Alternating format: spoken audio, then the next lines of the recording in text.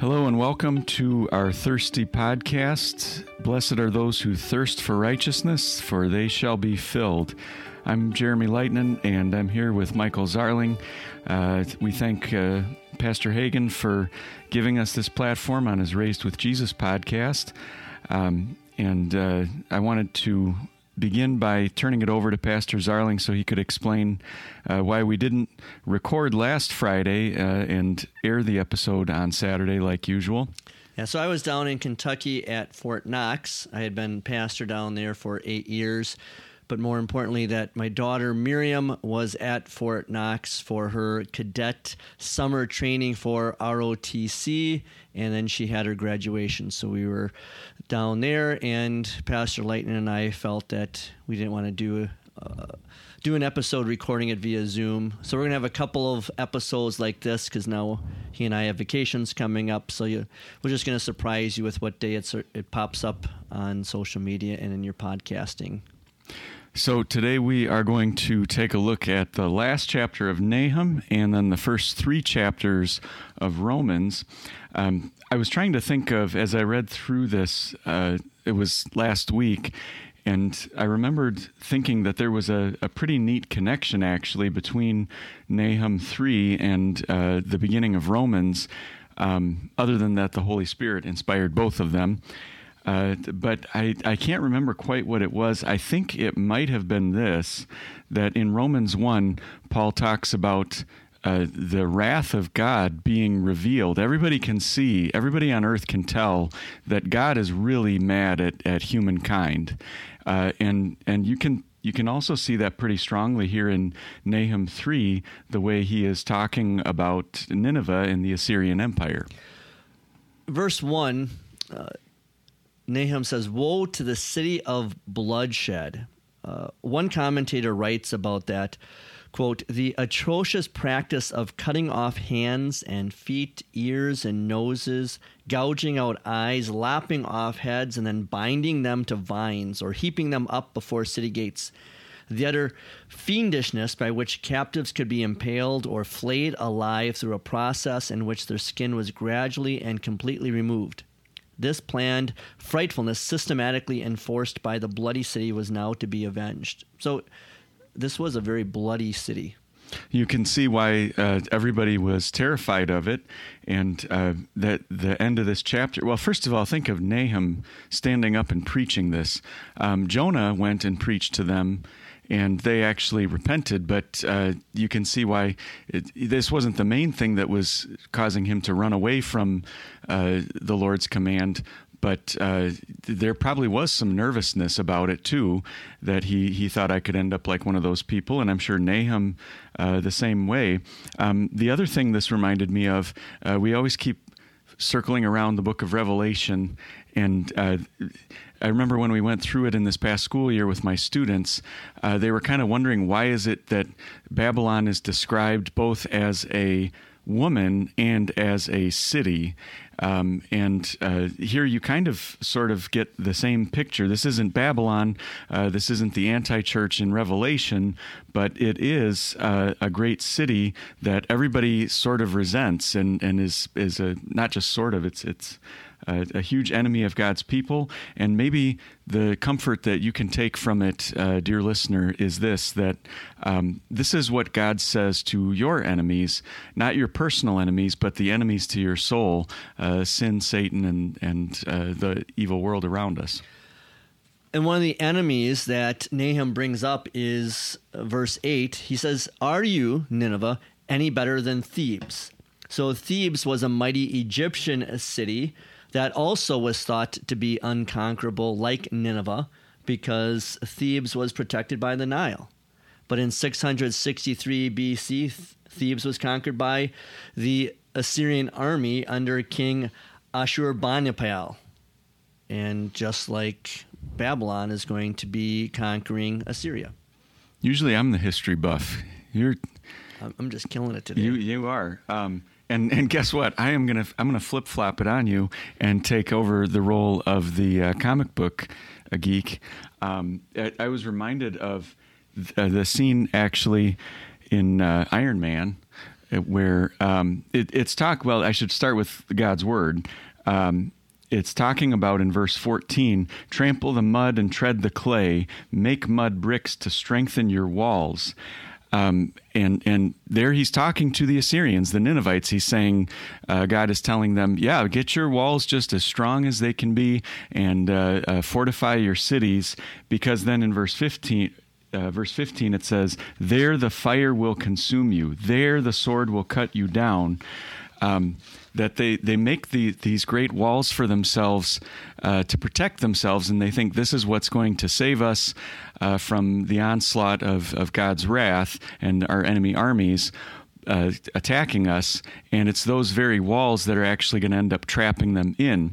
And what it reminded me of is that scene in which Iron Man movie was it? It might have been the second or third one, where you had who's the bad guy, the Mandarin? Yep, the Mandarin. Okay, but it turned out, well, spoiler alert, the Mandarin wasn't really the bad guy. It was a different bad guy that had some kind of ability to make heat with his hands, or they could turn into mutants and looked like normal people, but he had Iron Man pinned down to the ground, and he was heating up his finger on Iron Man's chest, and he was calling him like, you're like a turtle trapped inside of its shell, where I can just heat up your suit that you're trapped in. And in this case, the Assyrians would be like Iron Man. They're trapped inside their walls, and God is actually using that very weapon they thought could protect them to destroy them. I'm so proud of you, Jeremy. It's like you're all grown up.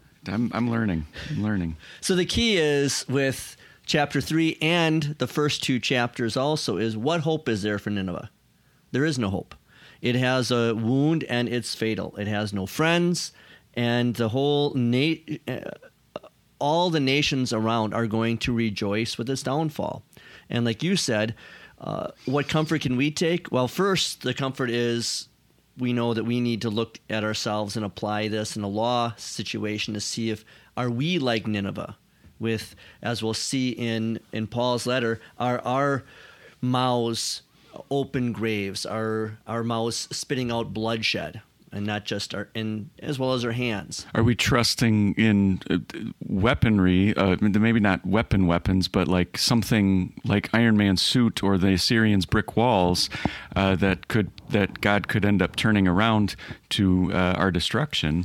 Yeah, and then, but then turn it around, if we are, as Christians, looking to Christ and his forgiveness, as we're going to see in Romans in a few minutes, of Christ forgetting about our sins, him covering over our sins, then we look at this and say, hey, these 3 chapters are about our enemies, God's enemies, that they have no way of coming out against us and defeating us, because we're the ones that are storming the gates of Hades. They're not storming us. So we transition now again to the New Testament, now that we finished Nahum. And one of the things I had talked about with Pastor Zarling, we actually just got to spend the morning, he spent morning with my family watching the Racine 4th of July parade on July 5th, which is when we're recording this. And we got to see the Lutheran Vanguard of Wisconsin march by and got to hear their drum line a little bit. And then one of the things I discussed with him is that we were going to go through the book of Romans, and I wondered if it might, just for a change of pace, be a good idea not to say, now we're moving on to chapter 2, or we're going to have a hard break between chapters 3 and 4, and more so talk about the overall flow of this letter, because there are a lot of things that kind of go together, and the chapter divisions don't necessarily help you to see that as much. So with chapter 1, the first section to cover is roughly verses 1 through 17, and Paul gives his greeting, a fairly lengthy greeting. He talks about himself and the Roman congregation, which we really have no reason to think that they met each other or knew each other personally before this. and then he sort of sets the theme for the whole book in verses 16 and 17 by saying, I'm not ashamed of the gospel. It's all about the righteous will live by faith. So did you have any comments on those opening greeting lines? Well, I wanted to talk about Romans 1, verses 16 and 17, like you said, the power of God for the salvation of everyone who believes. And a visible evidence was this weekend. Like I said, I was at Radcliffe, Kentucky, which is right next to Fort Knox. I was blessed to be the pastor the first pastor of the congregation, and I was assigned there out of the seminary. We had met in a storefront church, and so I took a picture of the storefront. There's another church in there. There's like 40-some, maybe 50 little itty-bitty churches all over the city and the countryside all around there. And this is another little church just like us that we started with like 15 members. And now I was blessed to be there for 8 years and been here at Water of Life before that Epiphany for 17 years. This is the first time that I've been back to the congregation. And it was neat to have a picture taken. We had 13 people that were there. There's a lot more that are still members there from when I was pastor. And I bring it up because only about 4 of the people that are there now were WELS when I got there. So there's a lot of converts in that neck of the woods that God has blessed me with, and then the 2 pastors that followed me. And just to be able to see that the 3 pastors, very different, and I was in a storefront, and then the second pastor was able to get the church built. It's beautiful. And then the third pastor is being able to take it to the next level. But it's all using that same gospel that converts people from heathens to Christians, to convert them from Christians and maybe being non-denominational or holding on to false teachings, then to bring them into the Wisconsin Synod and to find the truth of the gospel. What Pastor Zarling is describing really makes you think of a sense of, I don't know if the word is nostalgia or wistfulness, but maybe a good way to think of it is joy. Joy that a pastor feels from thinking about how the Holy Spirit worked through him to carry out the converting of hearts to Christ and the gathering of Jesus' flock. And that's kind of what Paul is discussing when he talks in these verses about how his faith is also built up. He wants to go see the Romans, not just because he wants to teach them and educate them in the gospel. He also says, we both get built up. And I think of that personally with my ministry in the parish of how I always told people it's wind in my sails when I see a crowd on Sunday morning gathering. Like, it's easy to get caught up in thinking about the people who aren't there or who should be there. But it's also a great miracle and really more important to focus on those who are there and that they are that is uplifting for the preacher, just as much as hopefully his words are uplifting for the people.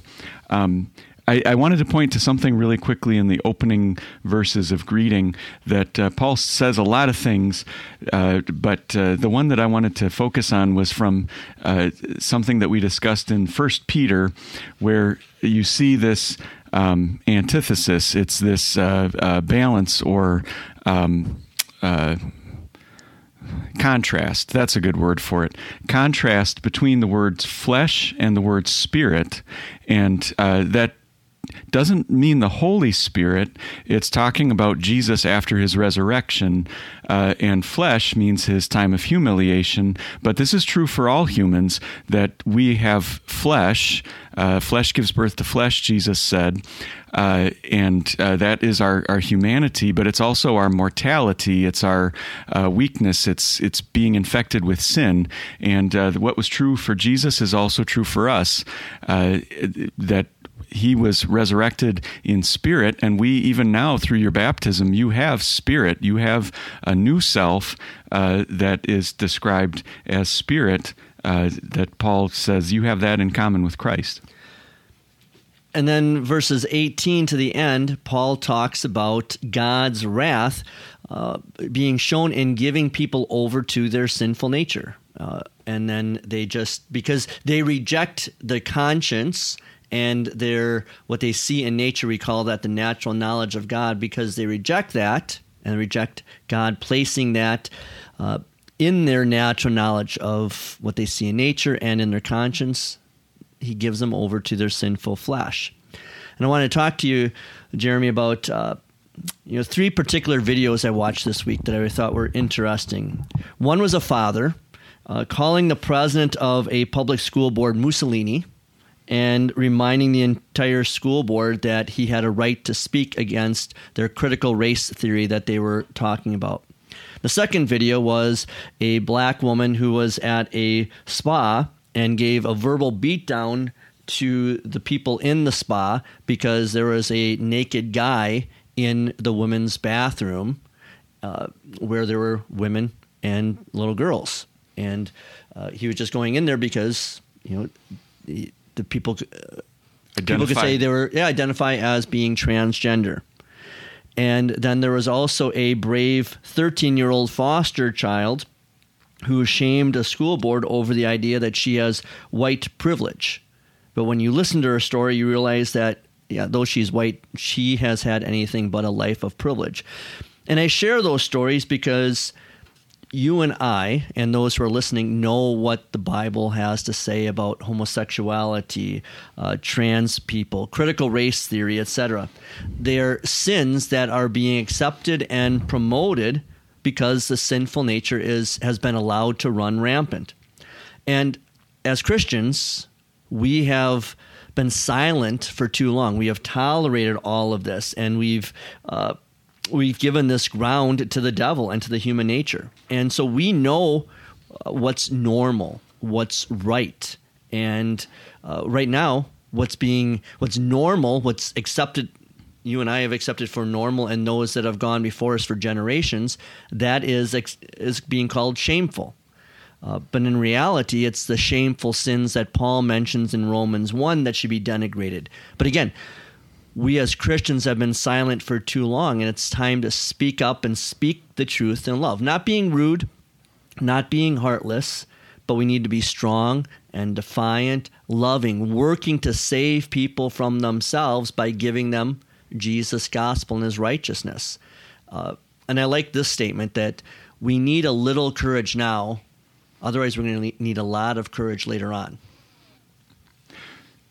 The point of chapter 1 is really that when you ignore data from God, and I say data because I don't want to say words.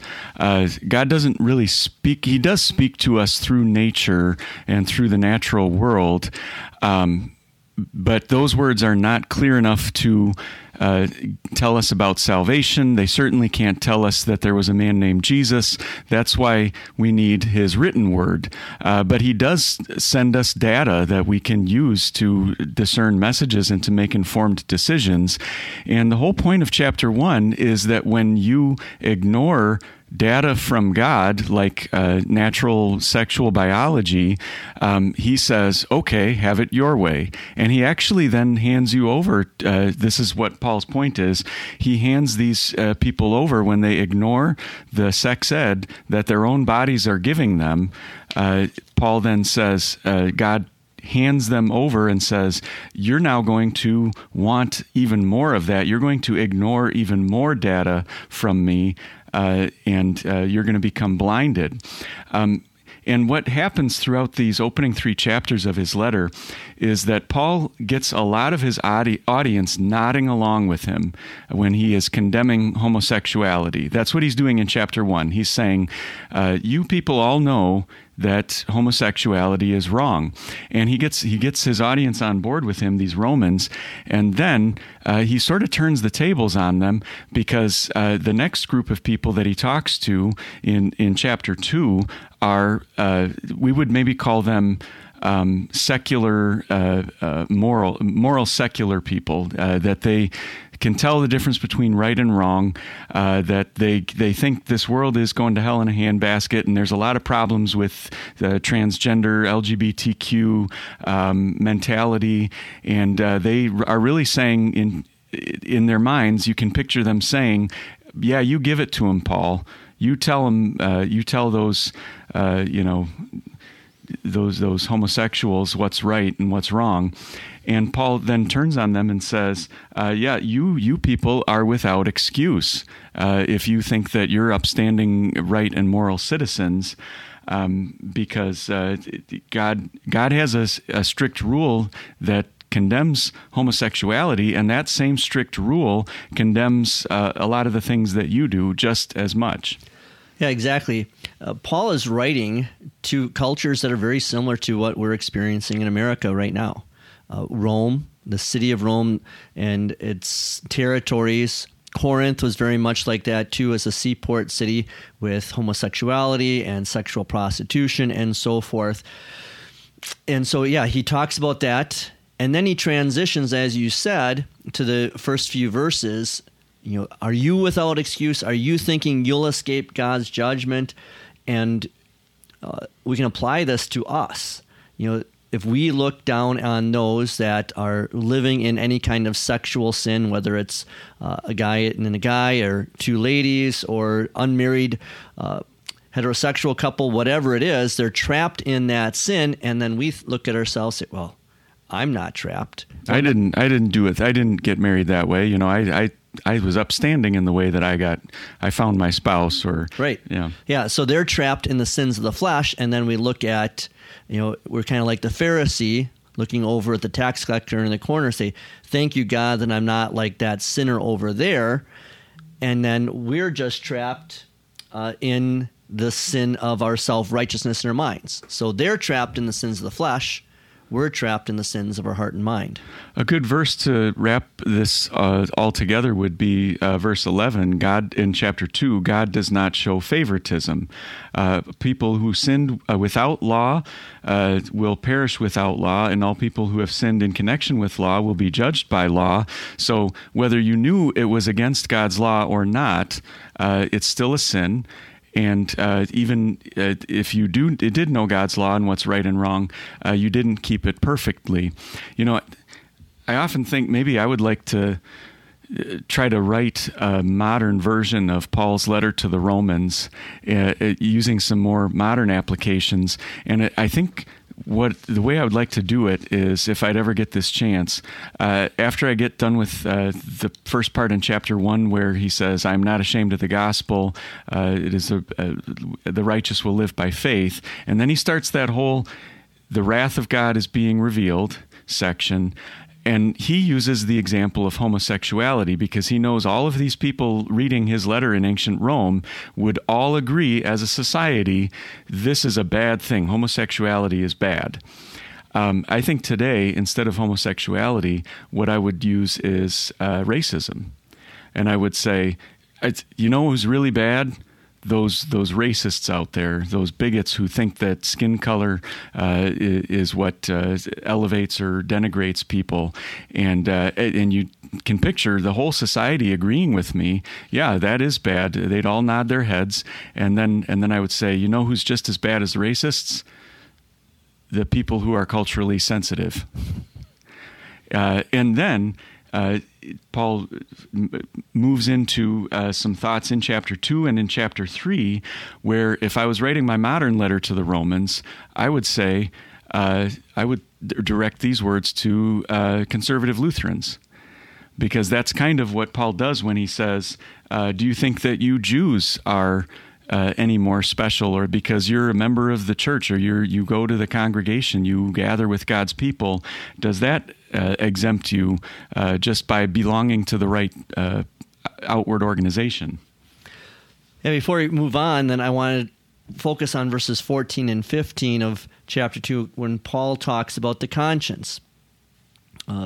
He says that In fact, the Gentiles who don't have the written law of Moses like the Jews do, they do by nature what the law requires. That's because they have the law written on their hearts, and their conscience bears witness to them, but sometimes it defends them. And so a way of talking about that is like the check engine light on your vehicle. So the check engine light is on in one of my daughter's vehicles. She's sure it's just changing the oil, but you don't know for sure. So a good way to fix that is you just take some black electrical tape and you put it over that annoying light. I don't recommend that. No, don't take any car repair, automotive repair tips from me. But I've known people that have done that, and that's the way that they do that with the conscience. The conscience is burdening them, and so eventually they just ignore it enough, and now their conscience is defending them.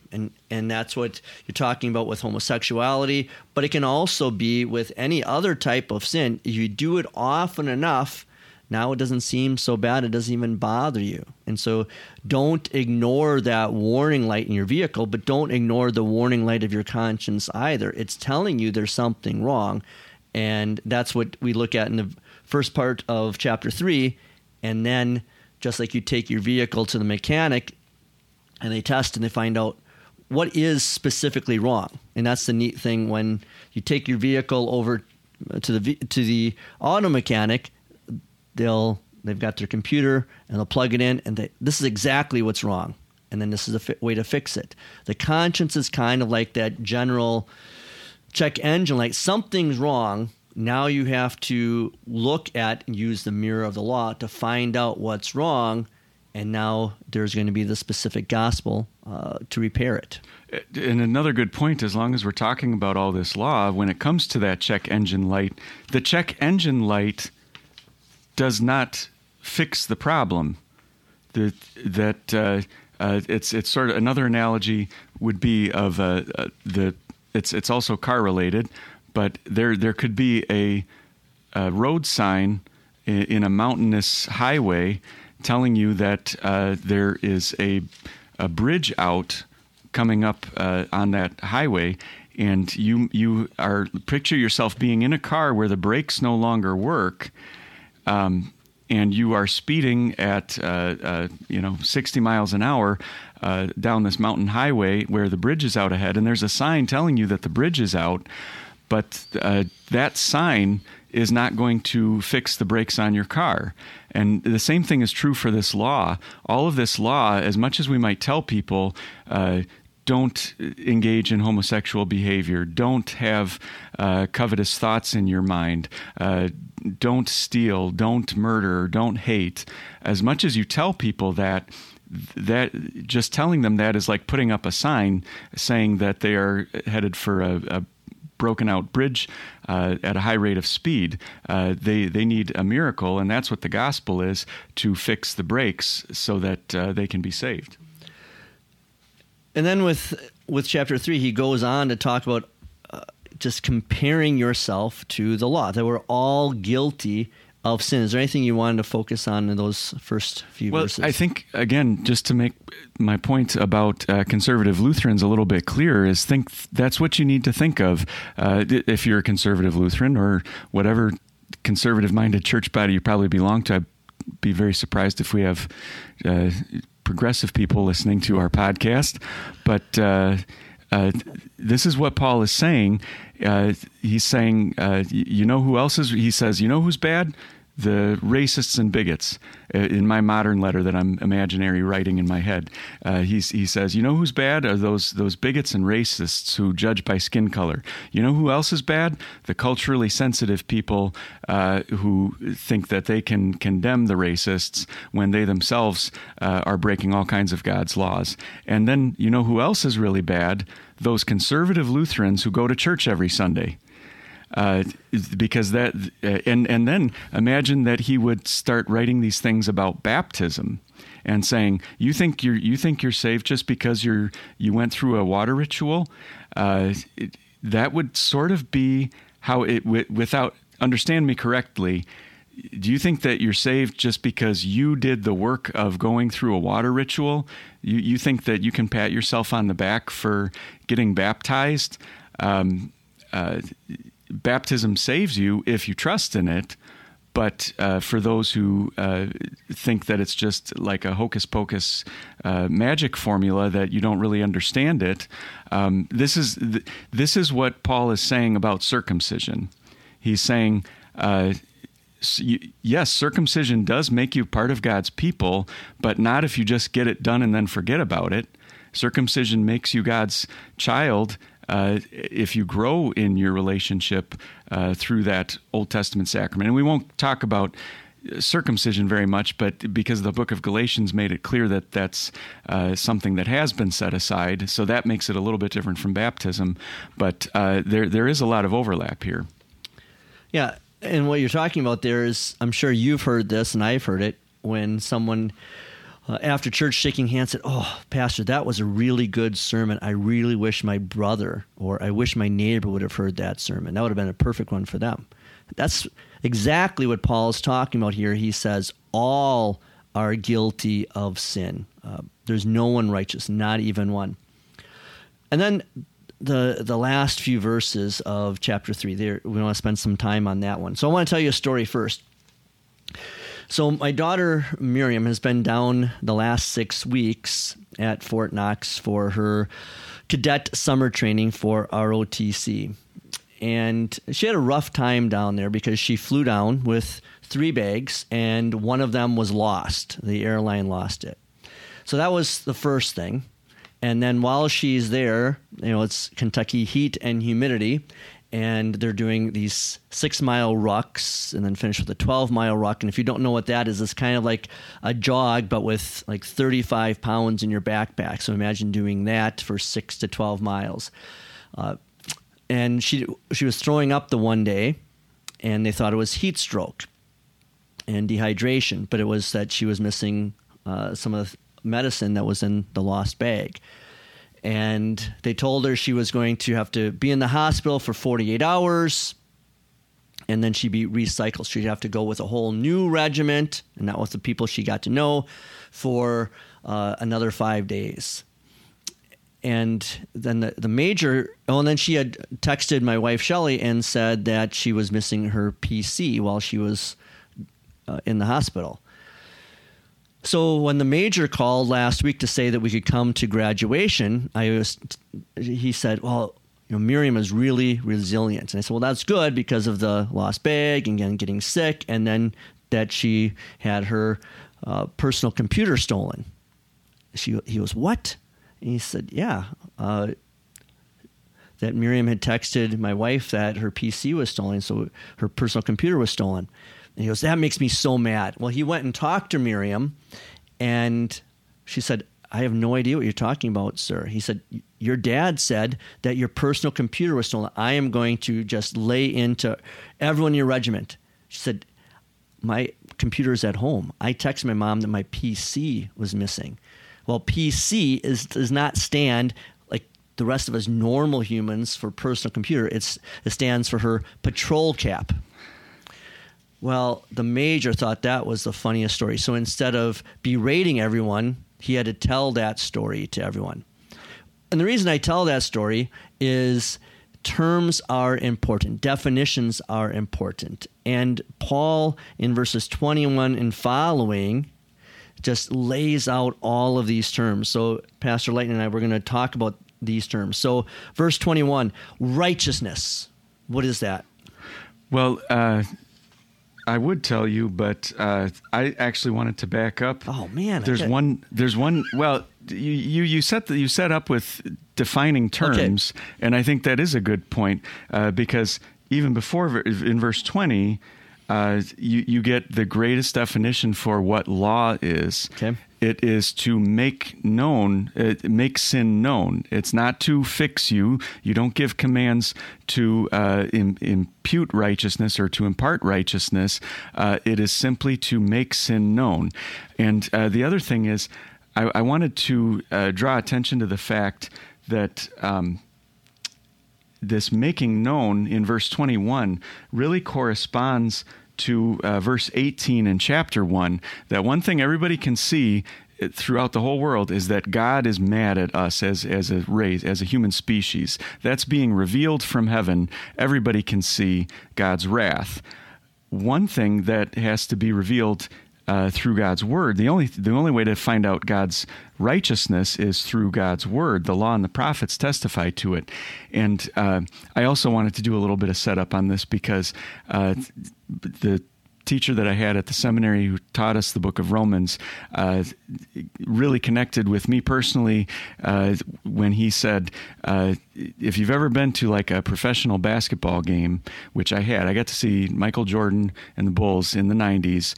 And as a little, fourth grade kid, this is the most amazing thing when they announced the starting lineup of the home team, the Chicago Bulls, and all the lights in the whole stadium go down, and there are these little flash bulbs of cameras flickering all over the place, and the announcer, the music starts, and the announcer says, "And now the starting lineup for your own and Chicago Bulls." And that is really what Paul is doing with the beginning of verse 21. It's like the starting lineup of the home team with Van Halen music playing in the background or whatever it is that you would prefer. That's what Paul is doing. He's saying, I've completely wiped out everybody on earth with the law and condemned everyone. It's total darkness.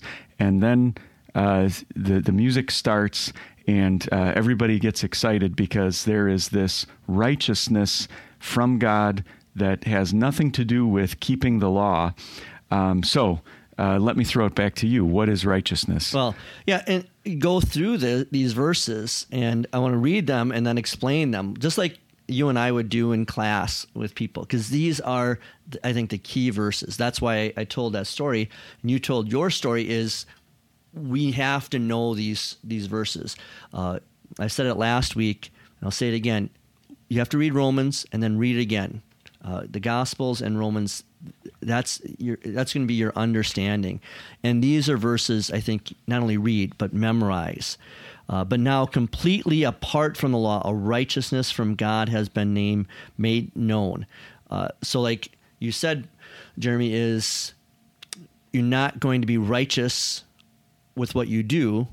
The righteousness comes from God, being right with God. And that's made known apart from the law, not by keeping the law. It's made known because it's revealed to us. Verse 22, this righteousness from God comes through faith in Jesus Christ to all and over all who believe. If you want to take that verse.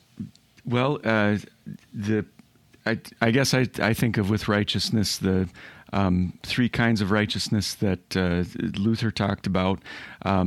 There's righteousness in the eyes of society, and that's important, that we look like good citizens to the outside world. But that's not what makes us right with God. There's also God's own righteousness that makes him perfect all by himself, even if he would never create or save humankind. And then this is the righteousness where he says, I am going to give rightness to you. Another way would be describing it as holiness or perfection. Maybe what you were referring to, getting into, is the different pictures in these verses of what did you turn over to me just there? I don't think I. This is righteousness comes from God through faith in Jesus Christ. So it's not a righteousness, being right with God. It's not something you and I can earn. It comes through faith. I remember asking someone in class one time, I said, we've gone through all these classes, and I said, this is the most important question of anything I've asked you. And if you get this one wrong, we have to do it all again. How are you saved? And they said, well, it's by what you do. It's by being right with God. I said, no. I said, and they were former Catholics. I said, that's your Catholic upbringing coming through. Drive them back to verse 22. It comes through faith in Jesus Christ. He gives you his righteousness. Then there's the law, because all have sinned and fall short of the glory of God. Every one of us are included. That's the one thing that we all have in common, that we're all sinners. But the other thing we have in common is that we're all saved. We're justified freely by his grace through the redemption that is in Christ Jesus, whom God publicly displayed as the atonement seat through faith in his blood. So like when Miriam was laughing at me for not understanding what a PC was, I said, well, I am in the Wisconsin Synod, and we have our own acronyms. And I said, I'm the chairman of the DMB, of the SCW, of the WELS, and sometimes I work with the JMC, and sometimes I work with the JCM. Okay, I'm not going to explain all those acronyms to you, but there's a lot of definition to each of those words. And there's definitions to each of these words, and you and I can maybe take turns talking about this. Justified. Justified is that we're declared innocent. It's a courtroom scene. Then it moves on to the temple scene, where you have the atonement seat. Once per year, the Jewish people had to appear in Jerusalem, and the Great Day of Atonement was when the high priest would take a bowl full of blood and go into the Holy of Holies, and he would sprinkle blood on the cover of the Ark of the Covenant, because what happened was God told them to put the 10 Commandments into the Ark of the Covenant, along with Moses' staff that had budded and a jar of manna. And the idea was that God is seated above his ark, and he's looking down at the law in the 2 tablets of the 10 Commandments, and he sees how much we have broken them, and he's angry. But when he sees the blood of a sacrifice being sprinkled over top of that lid to the ark, he sees that there is blood covering up the broken commandments, and he is appeased. Our sin is atoned for. And right before that is the word redemption. That means bought back, that you and I belonged to the devil, and Jesus paid the price with his innocent suffering and death, not with gold or silver, but with that innocent suffering and death. And that's what Jesus did when he cried out on the cross, tetelestai, it is finished. It's the receipt. Just before we started recording, I was sending in receipts to the mission board for meals that I've paid for the district mission board meetings. It said it's been paid in full. Here's the receipt. And Jesus dying on the cross and then his resurrection is he paid for it, and then his resurrection is the receipt, redemption. So you've got the courtroom where you were guilty and God declared you not guilty. You've got the slave market, that's the receipt talk of redemption, where you were enslaved to the devil, but Jesus paid the price to set you free from that slavery. And then you've got the temple picture of atonement with blood covering the broken commandments. And then it ends by the chapter ends by saying that God is still just. He doesn't just sweep our sins under the rug and forget about them. He actually has to pay a price in order to bring balance to our sinfulness with his Son and Jesus' sacrifice. But how do you receive that? I think that's maybe what you were asking me before, was more so about the word faith, and that's kind of what chapter 4 talks about. Well, before we get there, I think verse 28 is so important too. For we conclude that a person is justified by faith without the works of the law. And I think that's important, because how are we justified? And that's how I asked those 2 ladies in the class, and they said, well, by what you do, by works of the law. He said, Paul says, no, it's by faith in Jesus Christ. When Martin Luther translated this verse into the German, he would have added in the Latin, sola fide, by faith alone. It's not by the works that we do, it's only by believing. And the works we do, that's what we do after we have faith, but that's not how we're justified. It's not how we're redeemed. It's not how we're atoned for. All of that comes from God through Christ. You and I receive it through faith. Well, as long as you brought us back to that verse, I want to ask you. This is kind of important because it's easy in a lot of Lutheran splinter group circles to get sidetracked by that word faith and have a misunderstanding of it. What is the first commandment?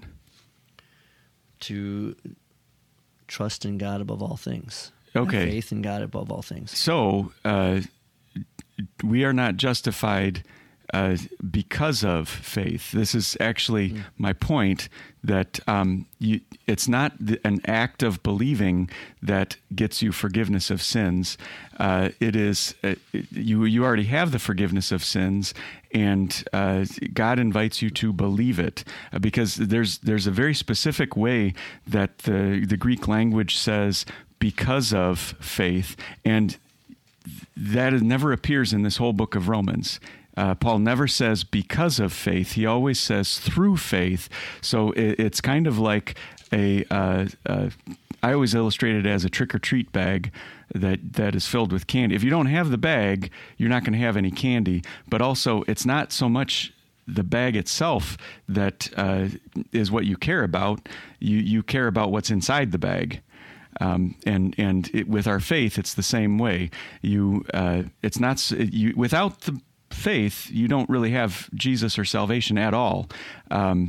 But let's not get fixated on the faith. Let's get fixated on what the faith contains, that is Christ.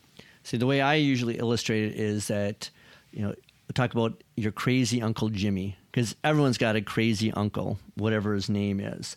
And the way I illustrate it is that if your crazy Uncle Jimmy says in his will that he left you and the rest of your siblings and your cousins $1 million for each of you, well, all of your cousins think that, well, he's just crazy Uncle Jimmy. But you believe in him, and you go to the bank and you make a deposit, or you take money out of the bank, a withdrawal, and then you make use of it because you believed in Uncle Jimmy. You had faith in him, and now you make use of it. And whatever you took out and you spent, there's always $1 million there. You go and you tell your siblings and your cousins, some of them believe you, they go check it out, and they make use of it, others don't. That's what faith is in Jesus Christ, that we have this bank account where God has put our forgiveness of sins, our millions of dollars, and you and I have been blessed by the Holy Spirit to believe in that, make use of it. Others have been told, it's in their conscience too, as we talked about before, and they don't want to make use of it. But yours and my job as lay people and pastors is just to keep reminding people it's there, make use of it. So all of chapter 4 gives you a good example of somebody who looked at God, and the rest of the world would say God is a crazy Uncle Jimmy, and Abraham and Sarah looked at what God said to them and said, no, I think I trust what he's saying. I think I will buy into or believe what he has promised. So just imagine Abram and Sarah hearing God say, you're going to have children even when you are senior citizens. You're going to own this piece of real estate in between the Jordan River and the Mediterranean Sea, even when they were wandering around and camping on other people's property all the time. Your sins are forgiven, and you are going to be, you're going to live eternally in heaven. That looks like the opposite of true when you go to a funeral. And Abraham is a great example throughout chapter 4 of listening to what God said and saying, you sound to some people like a crazy Uncle Jimmy, but I'm going to cash in on this wonderful gift that you've promised. And this is a gift that Paul says is made for all nations, not just the Jews, but for all nations. And as we celebrated this weekend, the 245th anniversary of America, it's important for us too, I think, to remember that God is not an American, and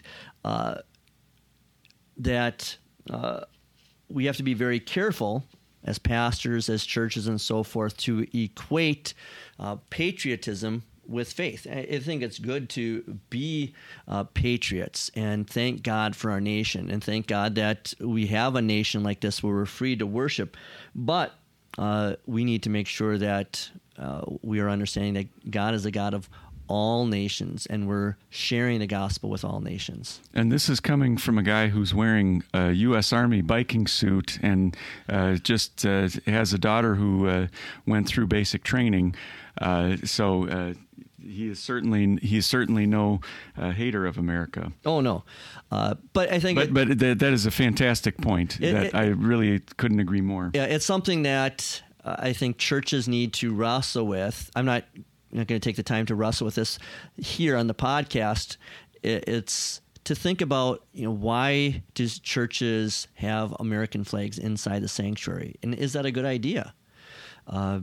Is it a good idea then on the 4th of July to thank God inside our churches for our nation to the exclusion of the other nations? I just had a conversation with another pastor because someone had come to the church and said that he was leaving the church because they weren't conservative enough. Well, we in Wisconsin, we're pretty conservative. And so the pastor said, "You mean our teachings?" He said, "No, you know what I mean." Well, the pastor challenged him and said, "You mean we're not Republican enough?" And you can do that with Democrats too. Mm-hmm. But that's what this person was in the church, that they weren't political enough. And that's a danger here. And Paul reminds us that we're all included in one nation. And that's what he was reminding the Jews of, that they weren't all included as God's children because they were circumcised and were children of Abraham. They were children of God because they were given and granted faith in Christ. And that's what you and I need to celebrate, not that we're Americans. And verse 17 makes that point by saying, "As it is written to Abraham, I have made you a father of many nations." There are all kinds of the faith of Abraham goes beyond political borders, and political borders are important, but they are not what define you as a member of God's spiritual household. The ending of chapter 4, I won't spend a ton of time on, but I did want to at least talk a little bit about how God calls non-existing things so that they exist. And also a little bit about the last verse, that Jesus was handed over to death because of our trespasses and was raised to life because of our justification. I think both of those things are great. First of all, great Easter thoughts, and second of all, general wonderful Christian thoughts to discuss. Did you have thoughts on either of them that you wanted to bring I'll up? let you talk about the first verse, and then we can conclude with that verse. Just 25. that the same way that God made the whole world just by speaking, and that before he spoke, there was nothing. He existed all by himself. Not even time, you could say, existed. And then by speaking, he made something appear out of nothing. That's also how he creates faith in our hearts. There's nothing there. There's no spark of goodness or a little movement of your spirit that God starts with to work faith in you. He says, "Let there be faith," and faith is there out of nothing. Yeah, verse 25, he was handed over to death because of our trespasses. This emphasizes the fact that God allowed his son to die so that he could take our sins upon himself. And then he was raised to life because of our justification. We might paraphrase it this way: Jesus was handed over to death because we had sinned, and he was raised to life because he had justified us. That terminology of Good Friday and Easter Sunday, of his crucifixion and resurrection, they are tied, like we said before in the previous chapter, of paying the price and then receiving the receipt. The courtroom. The justification is the courtroom picture, where the judge declares you not guilty even though you were guilty. This is such a great verse to make that same point, because it's easy. I mentioned Lutheran splinter groups before that will get sidetracked by the word faith, and they will actually end up saying things that sound a lot like, in my ears, they are saying, you're not justified until you believe, and then once you believe, justification comes to you. And here, Paul makes the point in verse 25 that our justification existed before, and just as much, or not before, but just as much as our trespasses did. Before. That is right. Our justification. God declared us not guilty from eternity. And because he did that, he had to raise Jesus from the dead. He was put to death because we sinned, and Jesus was raised to life because God had declared us not guilty of our sin. All right. Anything else? I hereby say amen. All right. So next week, we'll spend some more time in Rome. I think we'll be able to record it yet this week. Then the following week will be iffy because I'll be on vacation. But we're going to spend more time in Rome. And since I've run out of lightning puns, I'm going to be going with superheroes and villains that have to do with lightning. So you'd have to think about how these all tie in. So this is Pastor Zarling with Thor, the god of thunder. Stay thirsty, my friends, then drink deeply from the water of life.